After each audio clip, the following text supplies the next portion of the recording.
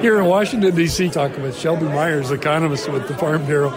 We've got a Farm Bill coming up. What are the issues from the Farm Bureau's perspective? It seems like every time we go through this that there's certainly an economic component to it, which probably falls right on your desk, and a lot of that falls into crop insurance. Give us your overview, where we're at and where it's going. Well, at American Farm Bureau, we started our Farm Bill process last fall, nearing the end of 2021, and we got all of our state farm bureaus represented, so that's all 50 states plus Puerto Rico, represented on our Farm Bill working group, and started having these conversations to start doing issue surfacing so that we could be prepared with any information or economic analyses that our members would need for our policy development process. You know, at Farm Bureau, everything that we lobby on is from the grassroots. And so we wanted to make sure that our members knew if they had questions about, well, what if we changed the policy this way? Or what if we asked for this? That they had a thorough analysis for that. So we are in the midst of that process. We've split the group up into 4 subcommittees to address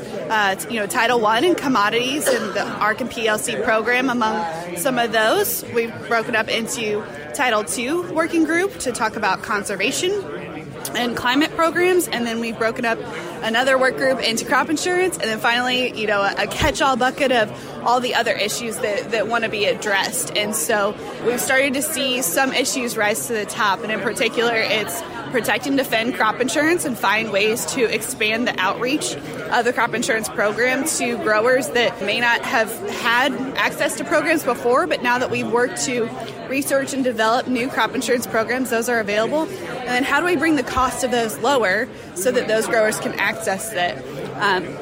Also had a lot of conversations about input costs and how we mitigate that, how we address that, making sure that we don't have negative margins in a time where commodity prices are higher, and that we're well suited to manage all sorts of risks. And then finally, conservation programs and making sure that if we prioritize dollars and maintain spending, where would we want those dollars to go to, and how do we make sure that we protect the Farm Bill programs that we have, but are able to address some of the new needs and wants out there, and finding ways to make those affordable. And so that's something that it does take time, it takes work, and making sure that we have the availability of information needed so that the program remains actuarially sound, which is a really important piece to the crop insurance program, but is also affordable and accessible to those growers.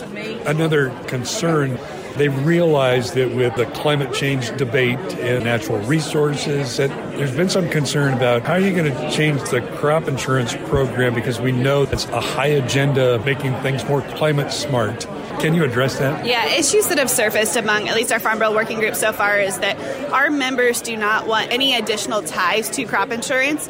It's a very workable program for them to use to manage their risk and to ensure that they have the tools available to make it year to year. But when we turn to looking at Title II separately in conservation programs, they're very interested in some of those voluntary market-based incentives that can help them overcome the financial barriers of adopting climate-smart practices and overcome those financial hurdles in order to access those. And so that's why we're taking a look at, the Conservation Reserve Program as a land retirement program and saying, does it need updated? How do we revolutionize it so that it's working for this decade of farmers? And then looking at some of our other working lands programs like Conservation Stewardship Program and Environmental Quality Incentive Program and say, those are oversubscribed. So how do we make sure that they're fulfilling the needs of the growers that want them and accomplishing the agronomic goals of those farmers? So just so I'm clear, the Farm Bureau's position is to follow what the farmers are basically saying, and please don't tie these natural resources and conservation in with basic crop insurance programs. Our policy has always been not to tie the two together, and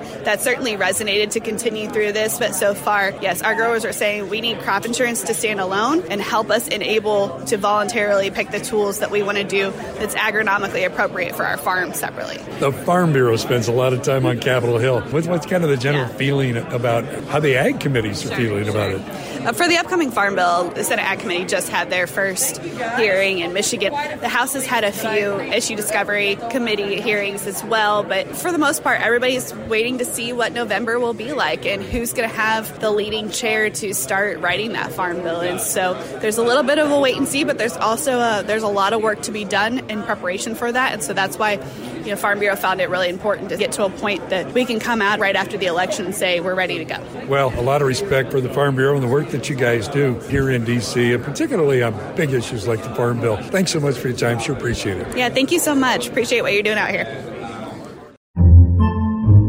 Podcasts by Federated Media.